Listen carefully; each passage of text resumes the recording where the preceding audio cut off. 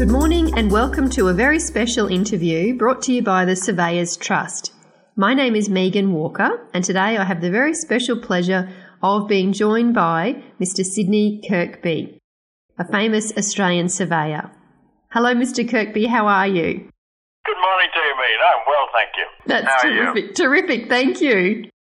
So we're going to have a bit of a chat through a few questions that some of the board members of the Surveyors Trust have put to you.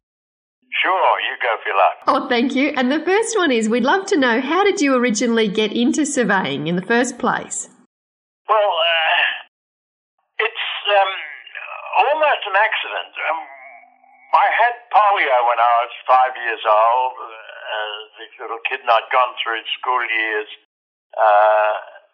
with some degree of physical disability. And I'd always imagined while I was at school that I was going to do law. And halfway through the first term in my last year at school, I suddenly thought, law is not me, gee whiz, what can I do? And I cast my mind back to when I was 5 years old. I was a reasonably venturesome child before my polio, and I'd run away from home after deciding that I was no longer going to suffer under the yoke of injustice that my parents were inflicting on me. and when I came back from being run away for half a day or so, everyone was out searching for me, and they'd left a family friend, old Frank Etherington Goyder, an ex-South Australian famous name, Surveyor General of South Australia. And he'd been left at home while everyone else searched the bush and the river for me. And at 5 years old, 4.5 years old, we sat on the coping of a well in the backyard, and he told me about exploring in South Australia in nearly a century before. And I thought, this sounds just great. Anyway, it went out of my mind completely, particularly after the polio, where I didn't imagine, I think, for a number of years that I could do anything that required much in the way of physical activity. But then in my last year of school, I suddenly thought, hey, surveying is what I want to do. I'll be an explorer. So I swapped over to surveying, had a great deal of difficulty swapping from an arts to a science course in subjects that I hadn't touched in senior school, had to be caught up in 2.5 terms. So I was inspired by old Uncle Frank, as we knew him. He was a million years old. I suppose he'd be 90 or something when I knew him, but he seemed like he was always a million years old. But he inspired me to think of the possibility of surveying as a profession, and it just absolutely fitted me to a T. I did just, and right up to the time I retired, I went to work every day of my working life thinking, wow, how lucky am I. Isn't that fantastic? And such an impressionable memory lasted you through your whole lifetime, that vivid discussion with Uncle Frank. My word. And he was quite influential in my life, because after I had my polio and I was incapacitated, Uncle Frank was one of the people, along with my father particularly, who committed themselves to helping me and rehabilitating me. My father did absolutely marvellous, wondrous things in my rehabilitation.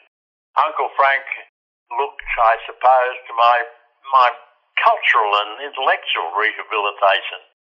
And I can remember Uncle Frank, while I was doing exercises and getting massages, Uncle Frank would be sitting and reading me, extracts from treatises on mathematics or something of that nature. Wow. And he was very important in my life. The power of mentors. Yeah, my word. It is so important. I always count myself as being singularly blessed as being one of the last batch of people around who did their surveying under the old cadetship system. Now, it had much downside educationally. It was a damn difficult way to do it. If you wanted to make any sort of fist of it at all, it was very, very hard. But the fact that you had a master and a mentor continuously, and my impression anyway, and I think it was probably fairly correct, was that in those times, each master surveyor took a huge degree of pride in his cadet. And consequently, we were required to perform, and I think that's no bad thing for young people. Yeah. I remember myself as a young person, and I'd have laid back in the trace as easy as winking if I'd been allowed. So I always look at the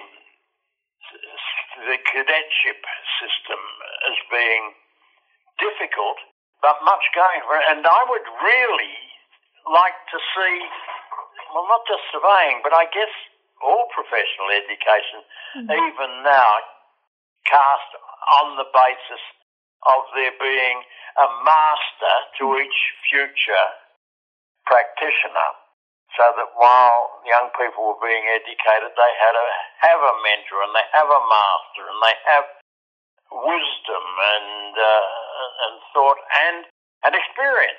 One of the things I noticed in my working life with national mapping, we would take in new intakes of young graduates, and they had no jolly idea of what a surveyor actually did. Some of them, they'd gone through 3 and 4 years of education, and they really did not know what their profession was, particularly in relation to leadership of parties and interaction with clients or users. So I suppose I'm one of my bandwagons a bit that I love the old cadetship system, while recognising the warts that it had all over it. I also recognise the tremendous advantage of having gone through that system. It's and in such a tumultuous time of a young person's life, having someone to help navigate them through some of those challenges has got to be a valuable approach, doesn't it? My word, yes. Yes, of course. The fact that even if only out of self-interest, your master wants you to do well. And that's a pretty important thing. And I don't think I was, much lazier than the average kid around the place, but I'd have laid back in the traces much more readily if I hadn't had my master. I was singularly fortunate in that my master was Vernon Fyfe, the Surveyor General of Western Australia, and he was a wonderful master and a wonderful man. I was very, very lucky. And I look back and I think, gee whiz, given that sort of start in life and that sort of first footstep on a career, you'd really be trying if you mucked it up. Yeah. And take us now through from that. How did you go from cadetship? And I'm imagining there's a lot of years and hard work in between this. You didn't just wake up one morning in Antarctica. But how did you go from cadetship through to being in Antarctica? Well, fairness and justice requires that you be right, but actually you're wrong. I more or less did. I was a pretty self-indulgent little brute, and there were aspects of surveying I didn't find all that interesting. For example, laws and regulations sort of glazed my eyes over fairly rapidly. But I loved astronomy and I loved geodesy. And I was fortunate enough to have a friend of my father's, a chap named Alf Townsend, who during the Second World War had established a substantial reputation as a geodetic surveyor and geodetic astronomer. And Alf took on being my coach in astronomy and geodesy, and I loved them. And in fairness to myself, I did them well, unlike almost everything else. But in 1954,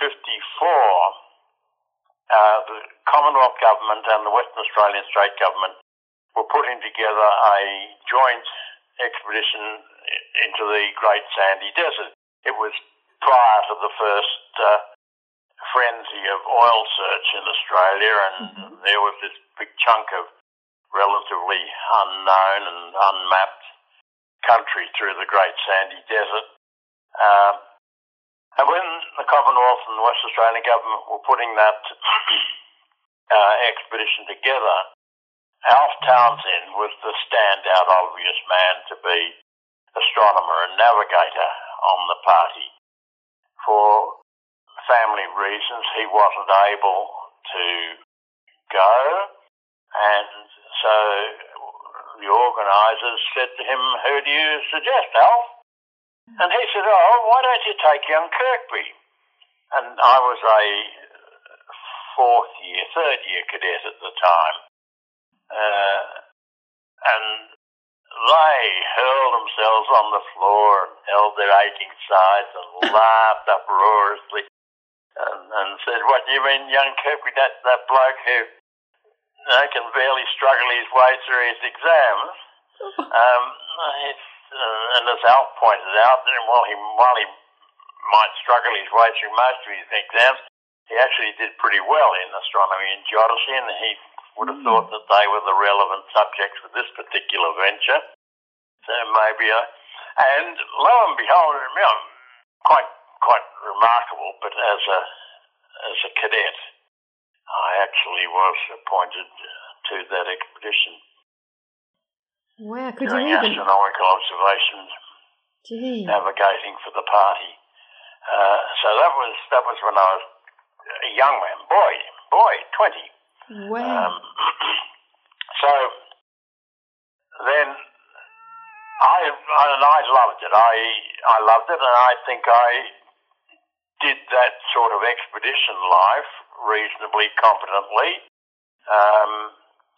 And then in 1955, I ruptured an appendix and had peritonitis, and I was lying fairly sick in a hospital in Western Australia.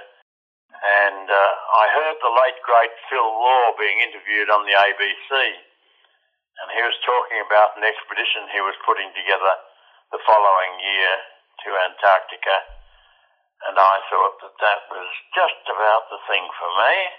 I'll have one, thank you. And so I rushed off an application letter to him saying, "Count me in, Phil." He had mentioned during the interview that they were looking for a graduate surveyor, the minimum age of 28 and a minimum of 6 years working experience. I was still a student at that stage, and but in my enthusiasm to lodge my application, I may have overlooked mentioning that I was still a student. Minor detail. Yeah, but I did. You can bet I didn't overlook telling him all about what a hotshot I had been in the desert expedition.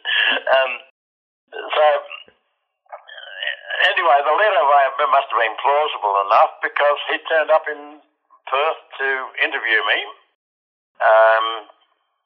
And I remember walking into the old Commonwealth offices in Perth, and Phil, who did his interviews alone, he was that sort of bloke, looked me up and down and said, "You're remarkably young-looking, 28." And I said, "No, Mr. Law, what you're looking at actually is a most remarkably mature 21-year-old." He said, Wow. "Well, I know what I'm looking at. I'm looking at a cheeky young bugger, but I suppose I'd better talk to him." And we talked fighting for a couple of hours, and I thought I'd hoodwinked poor old fella. He must have been 45, you know, he's very old. Yeah, ancient. And anyway, he gave me a Guernsey, and I tumbled in. So it was more or less just by sheer accident, helped by a little bit of cheating and conniving. Wow. And just goes to show if you don't ask, you don't get. My word, that is the thing. Going back 60 years, if you identified yourself, or anyone had identified you as an Antarctican, the first thing just about anyone would say to you was, "Oh, aren't you lucky? Gee, I would give my eye teeth to go to Antarctica." Mm-hmm. And then when you say to them, "When did you last throw your hat into the ring?" Mm. And the number of people, hardly anybody ever actually gets around to following their dreams, and that's a shame. That's one of the things I like to talk to kids about. Now, if I talk to young people, I push the idea of finding your frontiers, being bold, saying go for it, go and find your frontier. And what do you think's stopping them from putting their hat in the ring? I don't know. I honestly don't know. It's not a diffidence or an attitude that I associate with young people. I look back on myself and my contemporaries, and I think that by and large we thought that it was proper that the world had it was our potential oyster. Going back about 30 years or so, I was speaking in Melbourne to a graduating class from Melbourne University, surveying students, and after the talk was over, 3 of these young people came up to me and effectively berated me for being one of those horrible people that had used up the last frontiers. Oh! And I was horrified. And it's ever since then been something that I put a fair bit of energy into, talking to young people, saying that there's an infinity of frontiers. My frontiers have gone. No one will ever again stand in a place where an all-time no human being has ever stood. No one will ever again look on vast tracts of terrain that in all time have never been seen. But the world is still as full of frontiers as it has always been. And there will never be any less frontiers than there are today, and there are no less today than there were 100 or 1,000 years ago, because they're in the mind. Frontiers are in the mind. They are all, the reality of a frontier is that nobody has yet stepped over it. And so I was quite, I don't know where, particularly young people, fancy young people not thinking that the world is their oyster. It's understandable enough when old goats like myself say, "Oh, well, I might put my feet up now and not try too hard. I've had a good go." But for young people, I think, the notion of not requiring to know what is over the next horizon is very strange. I'm going completely off topic now with my next question without any notice to you.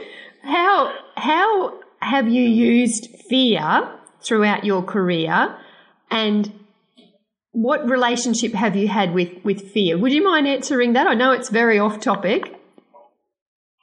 Sorry, what relationship have I had with which? With fear, being afraid. fear. Oh, God. I tell you what, if you are not in a near constant state of low-level apprehension, augmented by jots of sphincter-relaxing terror from time to time, you're not trying. Love it. You go through life. Two things I know and I've learned, and one of the few places to learn things about yourself and about people is Antarctica, because there's not much external that comes between you and the reality. Things I know is that everybody is viable in the sense that everybody is corruptible and everybody is breakable through terror. I know that with absolute certainty. So we most of us go through life hoping that the day will not be the day that we find the terror that breaks us, or someone finds either the currency or the quantum which will corrupt us. So without fear, I don't think you can be trying. Fear at all sorts of levels. The reality is that it's quite a fraught dog sledging, say, in Antarctica, in months with no help on earth for you but for your two comrades and your little team of dogs, hundreds, thousands of miles away from the other next human being. No possibility of survival without your comrades and what you carry. If you do not feel fear, then you shouldn't be there because you are a danger to yourself and everyone else. So fear is a very nature has it worked out. Nature knows how to do this business. Yes. So it gives the rational us fear. What the slight trick, I think, is in becoming aware enough and conditioning yourself to be not hampered too much by fear, not be paralysed by fear, not to be diminished in function by fear. Mostly, I think fear is a stimulus that lifts your performance, but in extreme cases and in bad cases, of course, it does diminish you, it paralyses, and that's awful when it happens, of course. Wow. But it goes with the territory. Yep. Yeah. Now, you are well and truly one of the most interesting people I have ever spoken to in my life, and I am so grateful to have had this time to talk with you. But I'm going to be cheeky and wrap us up because I don't want you to give away all of your life experience and wisdom, because the people listening have to come and hear you at our Christmas party, which is on the Friday the 7th of December. And that's when I'll ask you the questions that I was going to about conventional surveying and how you overcame it and returning to normal life. But you have got wisdom in spades. So thank you so much, Mr. Kirkby, for sharing some of your thoughts. Is there anything I haven't asked you that you wish I had before we wrap up? Oh, no, I don't think so. I always go out of my way to pay a tribute to my father, particularly, who rebuilt me after my polio, and my mentors in my life. I'm just constantly aware of how much I owe them. That's about all we get in for there. Absolutely. No, brilliant. Thank you so much. That's just been an absolute pleasure, and we can't wait to see you in person, and Oh, gosh, the questions that are going to come out from that room. We'll have to get you a good comfy chair and a beer. I think they're going to be. Oh, that's good. That's good. Excellent. Well, thank you so much, and we look forward to seeing you on the 7th of December. All right, Harry. Pleasure. Thank you very much. Okay, bye. Bye. Bye.